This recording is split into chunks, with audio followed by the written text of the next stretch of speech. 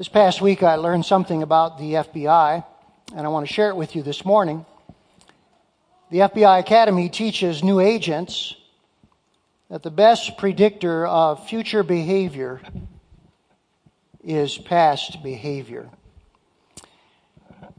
If that's something that you didn't know about with the FBI, the police officers here today are not surprised by this at all, because this is a well-known principle in law enforcement. Over at the Marquette Branch Prison was an inmate by the name of Eddie. Eddie was a very gracious and welcoming black man who I just loved very much. He made us feel very, very welcome whenever we came, Randy and myself. And one day in chapel, Eddie said this. He said, when I was released from prison the first time, he said, I went right back to the same friends I had before. And he said, I'm now back in prison doing a 12-year sentence for the crimes I committed the second time around. And Eddie said these words. He said, I need to stay close to the Heavenly Father. Eddie has transferred out since then, and I miss him. But I pray that he will break the cycle and that he will indeed stay close to the Heavenly Father. Do you know this FBI principle can be true of a family, a culture, and even a whole nation? I've served in leadership in 4 different churches, and one of the churches where I served, we had a man with a very serious problem, and we discovered as we worked with him that this was a pattern in his life for 40 years. What was interesting was the same problem surfaced with an adult son, and then later a similar problem surfaced with another adult sibling. And I was astonished and saddened that the same problem could characterize almost an entire family. Last week at the close of our services on Sunday in the early service, a friend met me in the hallway, and he said to me this: we are all passing on a legacy. The question is it the legacy that we want to pass on? And how true that is. We are passing on a legacy that could well be imitated by generations to come, either for good or for bad. And the Bible illustrates this in many, many ways. You may recall in the book of Acts, as Stephen is speaking to the very people that would stone him to death, he says to them, you stiff-necked people, uncircumcised in heart and ears, you always resist the Holy Spirit. As your fathers did, so do you. This is a legacy, isn't it? Stiff-necked, hardened hearts and ears, resisting the Holy Spirit, just like their fathers. This is hardly the kind of legacy that we want to pass on to our families and to our descendants. And so this morning, as we think about this, the question is, how do we break this cycle? How do we change directions? Well, as I began studying Genesis 49 this past week, what I discovered is this issue of leaving a legacy of faith continues from chapter 48 into chapter 49. In chapter 48, Jacob talks about leaving his own personal legacy. But then as we come to chapter 49, he talks to his sons, and he talks to them about their legacies that they are leaving. And so really what we have is part 2 of this message, leaving a legacy of faith. Now, as we look at Genesis 49, next Sunday I want to look at the lessons that we can learn about our legacy of faith. But this morning, as we orient ourselves to what Jacob says in Genesis 49, I want us to look at the nature of the predictions in this chapter, because as we're going to see, if you're a Christian today, you are in this chapter. And God is speaking to you and to me. And so let's take our Bibles and open to Genesis 49 in the chair Bible in front of you. It's about page 49. And I invite you to just take a moment and bow with me this morning. And let's ask God to be our teacher. Father, none of us can choose what those coming behind us will decide to do. As much as we would like to make their choices for them, we know we cannot. But what we can do is focus on our own legacy. Focus on showing them the way. So that if some are not following you as we would like them today, that someday, by the intervention of the grace of God and the power that He has to change lives, they might see in us the way to know Christ, to follow Him, and to find life eternal in Him. And so today, teach us from your word what it means to leave a legacy of faith. We ask these things if you'll be pleased to show them to us. In Jesus' name, amen. I want you to notice that, first of all, as we come to Genesis 49, that Jacob is speaking prophetically of the future. And if you look at verses 1 and 2, you'll notice how the chapter begins. Then Jacob called his sons and said, "Gather yourselves together, that I may tell you what shall happen to you in the days to come. Assemble and listen, O sons of Jacob. Listen to Israel, your father."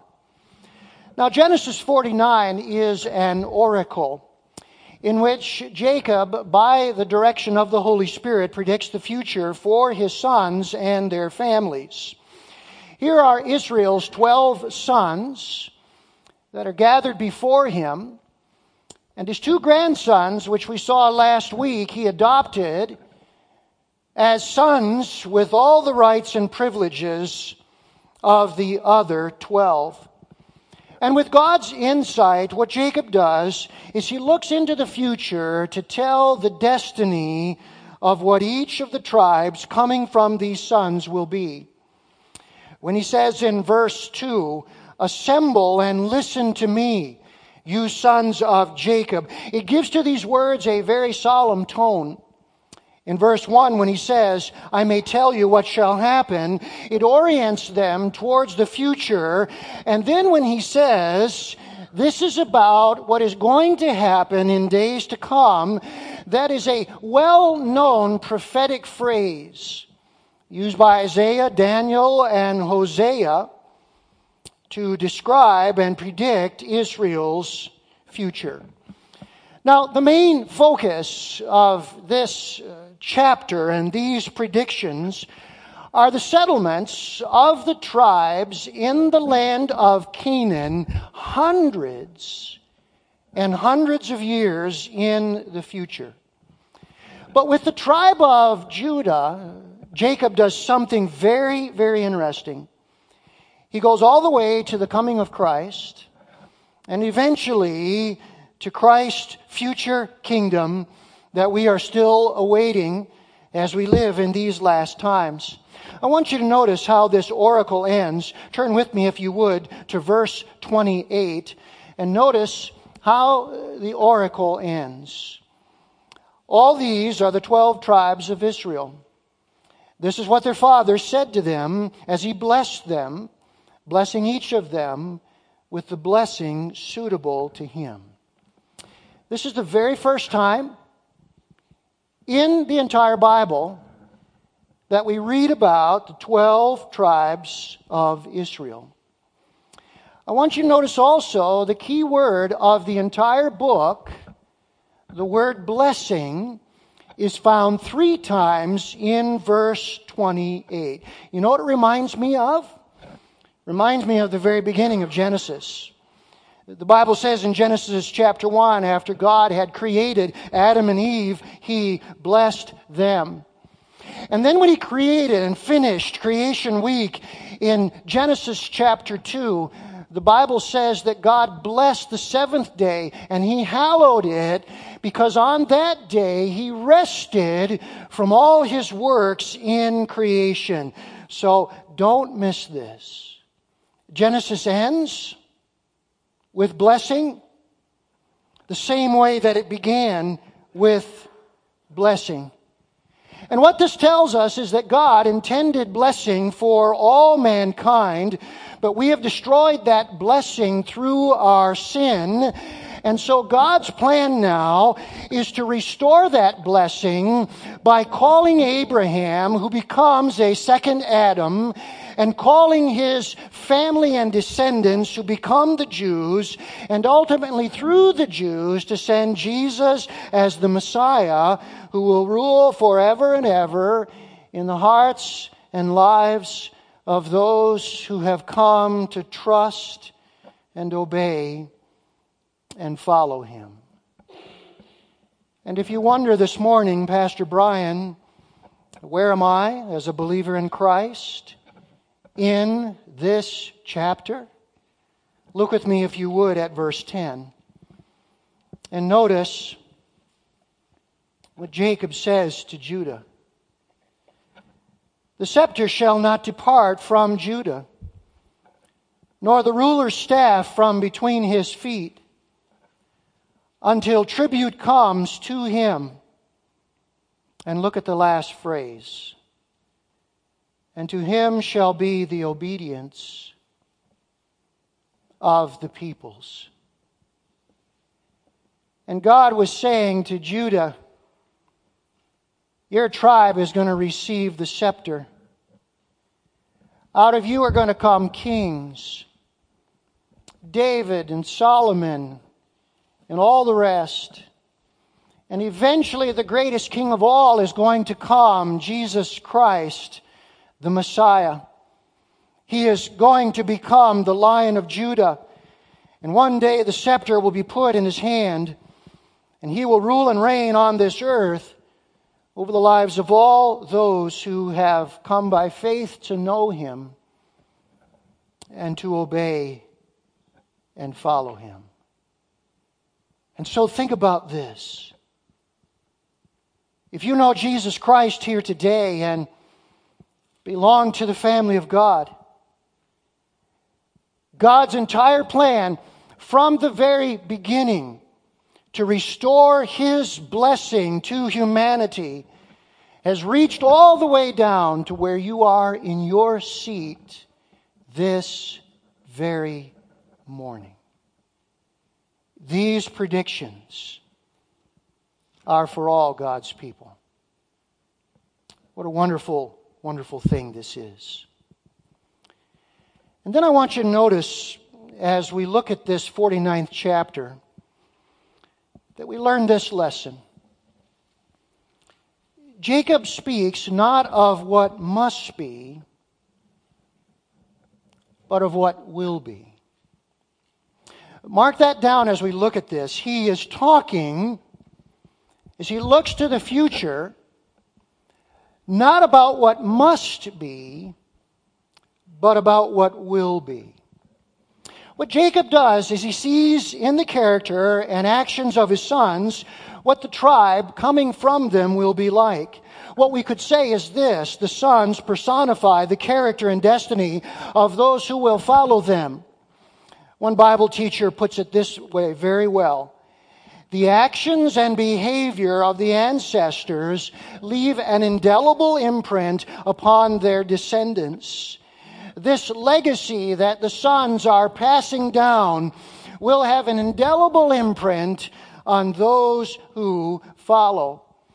Now we can begin to look at some of the samples. Look down at verse 27 and notice what Jacob says about Benjamin. Benjamin is a ravenous wolf, in the morning devouring the prey, and at evening dividing the spoil. Do you know the tribe of Benjamin produced many warriors in Israel's history? Ehud was one of those warriors. Saul became one.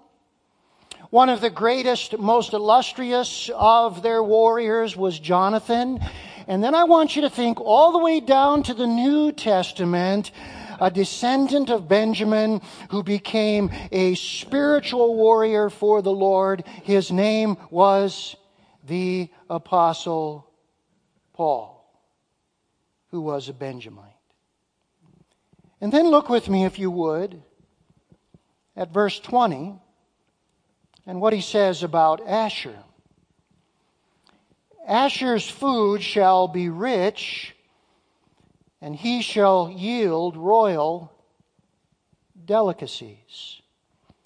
If we look at the map again, and we notice the allotment of the tribes way up in the north, on the coast is Asher. Why that is so significant is Asher's inheritance was in the lowlands of Mount Carmel on the coast.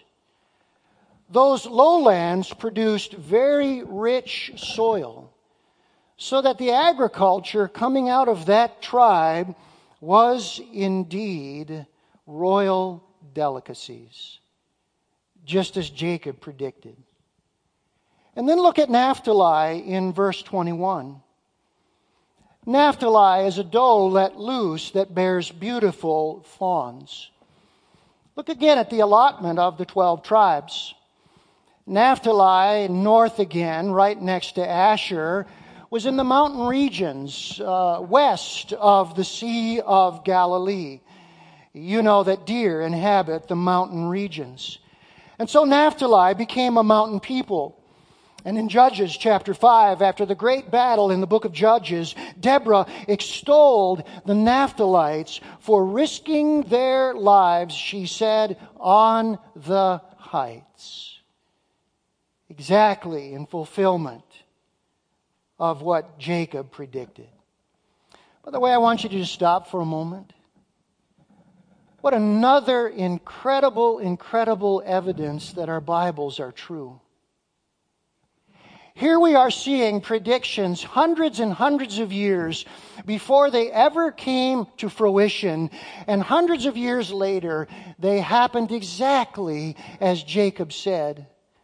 All of us know that only God can predict the future. And so as God gave His word to Jacob, God was predicting the future. Thus, God's word is true because God's promises came true. See, what this 49th chapter tells us is that Jacob knows exactly what will happen with each tribe because God shows him the future. Did you know that Moses did the very same thing? As Moses comes to the end of the book of Deuteronomy, Moses gives a farewell song as well. And he looks far into the future, and he says to the people of Israel, this is what will happen. Let me give to you one of Moses' predictions. In Deuteronomy 31, verse 29, listen to what he says. For I know that after my death you are sure to become utterly corrupt, and to turn from the way I have commanded you. In days to come, disaster will fall upon you, because you will do evil in the sight of the Lord, and provoke Him to anger by what your hands have made. All of us know the sad history of the nation Israel, fulfilled exactly what Moses predicted. But here's the point I want us to see. this does not mean there are no exceptions. That's the thing we need to catch here. Remember in Moses' own lifetime, the 12 spies incident. The 12 spies were sent into the land of Canaan, and they were to spy it out and come back and bring a report. When they returned, 10 of them said, "There's no way we can take the land. The giants are too big, and we are grasshoppers in their sight." And they discouraged the people who turned back from God's purposes for their lives. And you know exactly what happened. The disaster that Moses talks about here fell upon them. And the Bible says they wandered 40 years in the wilderness until all of those 20 years of age and older died in the wilderness. The Bible says in the New Testament their carcasses fell in the wilderness. But here's my question. Were there exceptions? Were there exceptions? And there were two, weren't they? And who were those two? Joshua and Caleb. And Joshua and Caleb trusted God, and they obeyed Him. And they said to the people, "Yes, there are giants in the land, but God is with us. We have God's promises. And if we will do what God has called us to do, we will certainly overtake them, and we will certainly take the land." And you know that only two people of the adult generation lived and entered into the promised land 40 years later. Those two people were Joshua and Caleb. Now, the same thing is true here in Jacob's prophecy. What will be is not what must be.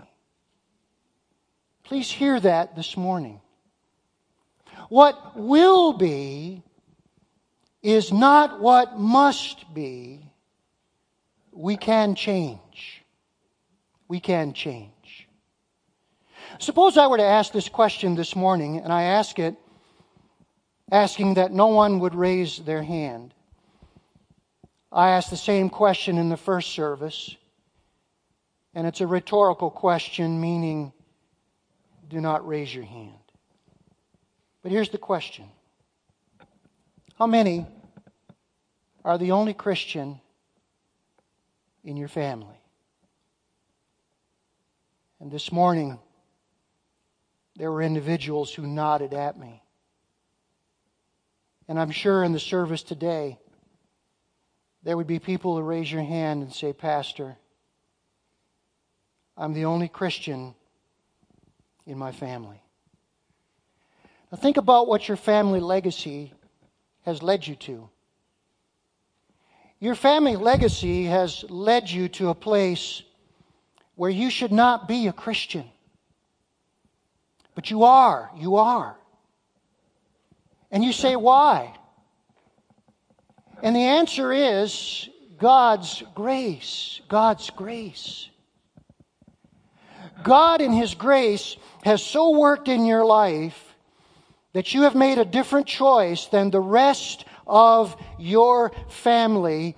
And you are the exception today to a difficult legacy that has been passed down to you. And what is Jacob saying to us in Genesis 49? As long as God's grace still exists, we can change. We can change. We are not locked into the past. What will be in terms of the future is not what must be, because the grace of God can make a tremendous difference. Now notice the third thing. Thirdly,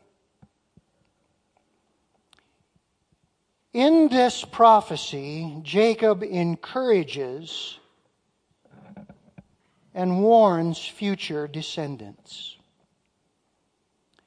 Jacob is doing two things. He's warning, but he's also encouraging future descendants. Do you know Genesis 49 is the first poem in the Bible? This whole chapter here is a poem. If you have a Bible like mine that puts Hebrew poems in verse form, you immediately recognize this is like one of the Psalms. It is a Hebrew poem. And why do we have a poem here? Well, it's because poems are easier to remember. We all know that. There are things that we can remember via poetry that we could not remember any other way.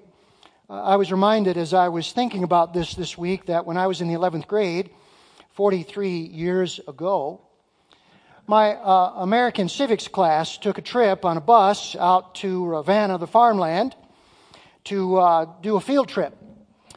And on the way back, some of my classmates got into a poetic mood, and they decided to collectively create a poem about American civilization.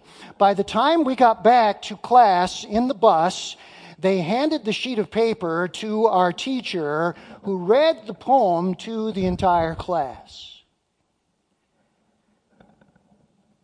That was 43 years ago.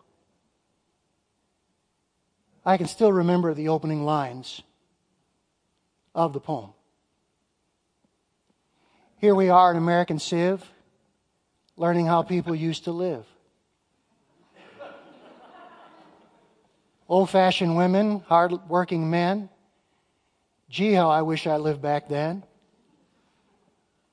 Franklin's out flying his kite, while Edison's in inventing the light. Enough of the poem.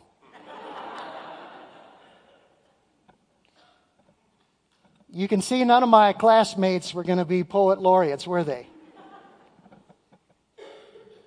But here I am 43 years later,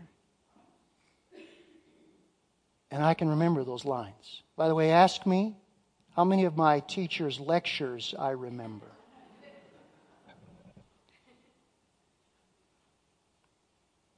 You see, poems are memorable.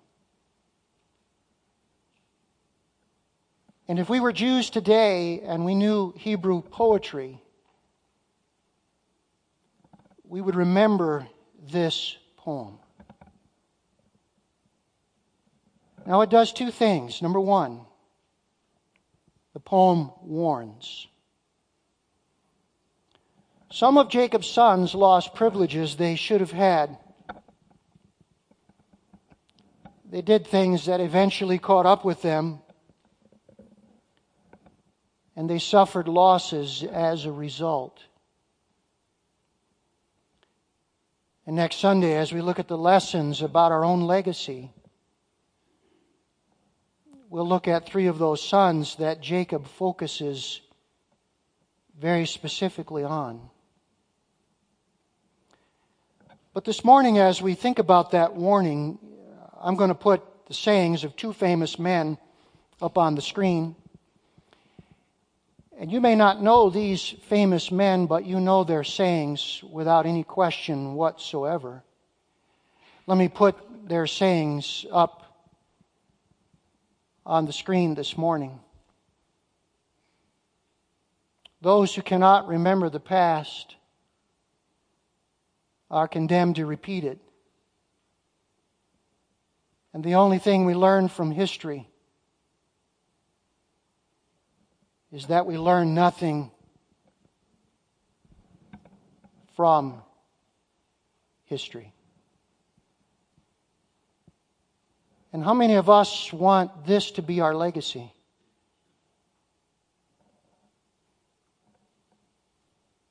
That I failed to learn from the past, and thus I repeated a wrong legacy passed down to me. Or that as I looked at the history of the family that I came out of, and maybe the ungodly legacy that they had passed on to me, I failed to learn from that history. And I passed on the same legacy to those coming after me. Not a single one of us today would want this to be true of the legacy that we pass on. You see, there's a warning here, because God in His grace wants us to change and be different. But I want you to also notice in this prophetic poem there is an encouragement. Because in just a matter of 2 chapters, we open the book of Exodus, and here we are many years later. There arises a Pharaoh who does not know Joseph, and he enslaves God's people, the Israelites. And here's what all 12 tribes would need to realize: that God was saying to them through this prophetic poem that every tribe would reach the promised land, and all 12 tribes would have an inheritance that God would bless them with. Do you not think that would encourage them in the dark days of their slavery? When Pharaoh's whip came down upon their backs and lashed their backs open, would not this prophecy encourage them that someday they would be liberated from that slavery? When they work 7 days a week at hard labor without a break, would not this poem encourage them in those days that there was coming a day when they would receive a Sabbath rest from a God who loved them? And when Pharaoh's sword slaughtered the firstborn in their families, because their numbers were becoming larger than the Egyptians, and they laid those infants in the grave, would not this prophetic poem encourage them? Someday God will give us the victory. You see, the same is true for us. Genesis 49 is our warning, but it is also our encouragement. Now this morning, let me close with 2 New Testament verses that refer back to the Old Testament in chapters exactly like this one, chapter 49. Here's the first one. 1 Corinthians 10, 11, and 12. And notice what this says about the Old Testament. Now these things happened to them as an example, but they were written down for our instruction, on whom the end of the ages has come. There's that familiar phrase. Therefore, let anyone who thinks that he stands take heed, lest he fall. There's the warning. Don't repeat the same failures. Don't pass on that legacy. And then look with me at Romans 15 and verse 4. Referring again to chapters in the Old Testament like Genesis 49. For whatever was written in former days was written for our instruction, that through endurance and through the encouragement of the Scriptures we might have hope. And there's the encouragement. This prophetic poem that ends with the blessing that God originally intended for all mankind encourages us. God's promises are true. They will be fulfilled. When you're in times of difficulty and heartache and struggle, when there are questions about where is God in the midst of what I am suffering, we are to endure. Endure. The saints in the Old Testament who endured, they found the encouragement because the hope eventually was realized. By the way, did you notice, if you're reading through this poem, that right in the middle is a prayer of Jacob? Two of the sons that he focuses on the most are Judah and Joseph. And right in the middle between Judah and Joseph is a prayer that binds both sections of this prophecy together. Look at verse 18 and notice how, as he's predicting the future, he stops and he prays. I wait for your salvation, O Lord. That's a prayer.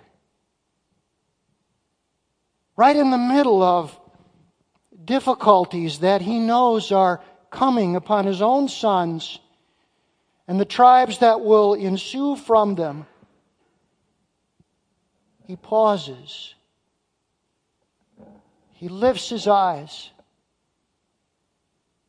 and he says, Lord, your salvation is sure.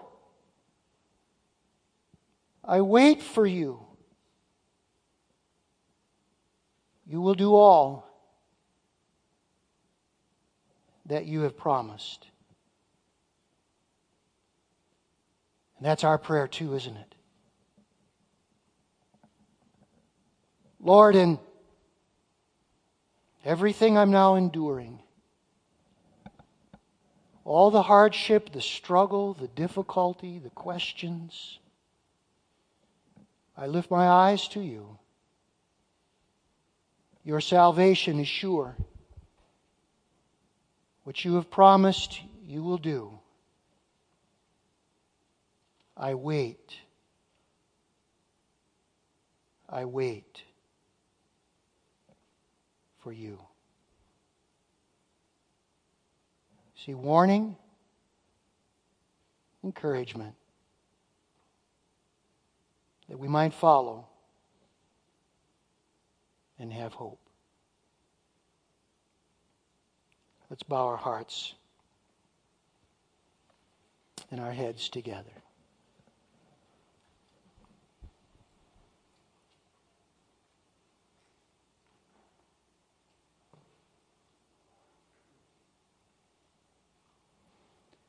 Lord, thank you today that we are in this poem.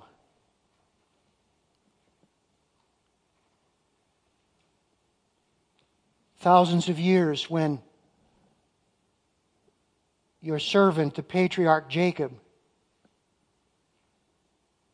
looked into the future. He saw us because you saw us. And we thank you, O God, that what will be, because you infallibly know the future and therefore cannot be wrong, what will be is not what must be, because you are a God of grace and a God of second chances, and a God who transforms those who learn from their family histories past and turn to you